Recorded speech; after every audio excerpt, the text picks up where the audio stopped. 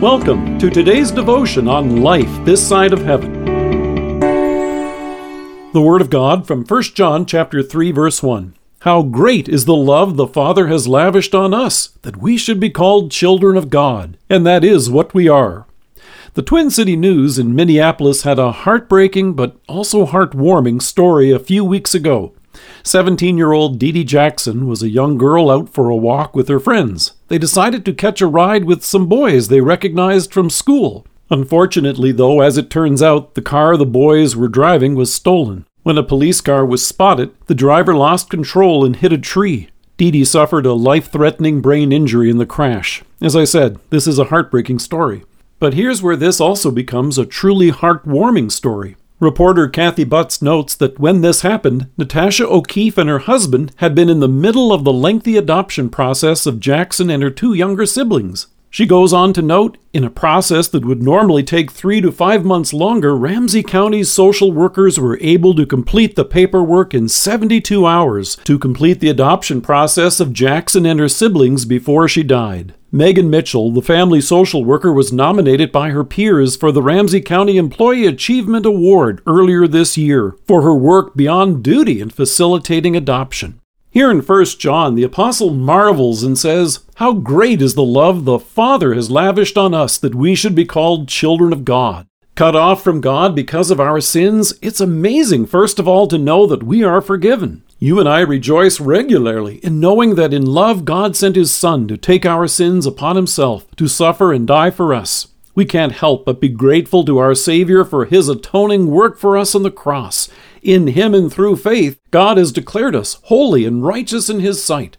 But as if that isn't enough, it goes even further. It goes beyond the legal and forensic work that has made this a reality.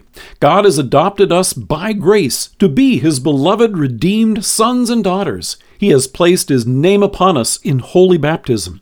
You were baptized in the name of the Father and of the Son and of the Holy Spirit when God Himself made you His own. It's not just the smiling faces of happy parents when you witness a baptism at church on a Sunday morning. As Paul says in Ephesians, He has adopted us as His sons through Jesus Christ in accordance with His pleasure and will. Your adoption as His child brings God delight. It has come about, as John points out, by the kind of love for you which spares no expense. With Jesus' death on the cross on Good Friday, the work to bring this about is complete. It was the will of our Heavenly Father that it took place. And in love for you and me, Jesus completed everything necessary to bring about our salvation. Our Savior's Easter resurrection is the joy-filled confirmation of this reality.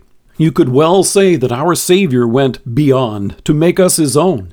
And in our baptism, you and I are not simply called children of God. As John exclaims, that is what we are.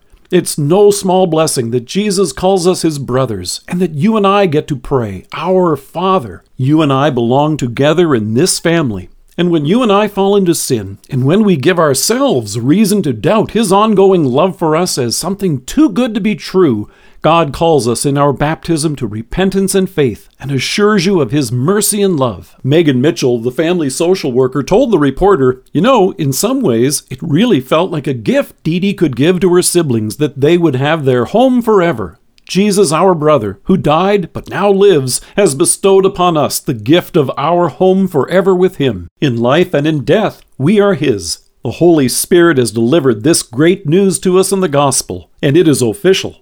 Let us pray. Loving Father, thank You for my adoption by grace, through the death and redemption of Your Son, my Savior, and by which You have made me Your child. Amen. Thank you for joining us. If you are listening to us by podcast or on Alexa, we invite you to browse the resources that are available on our site at lifethissideofheaven.org. God bless you and have a great day.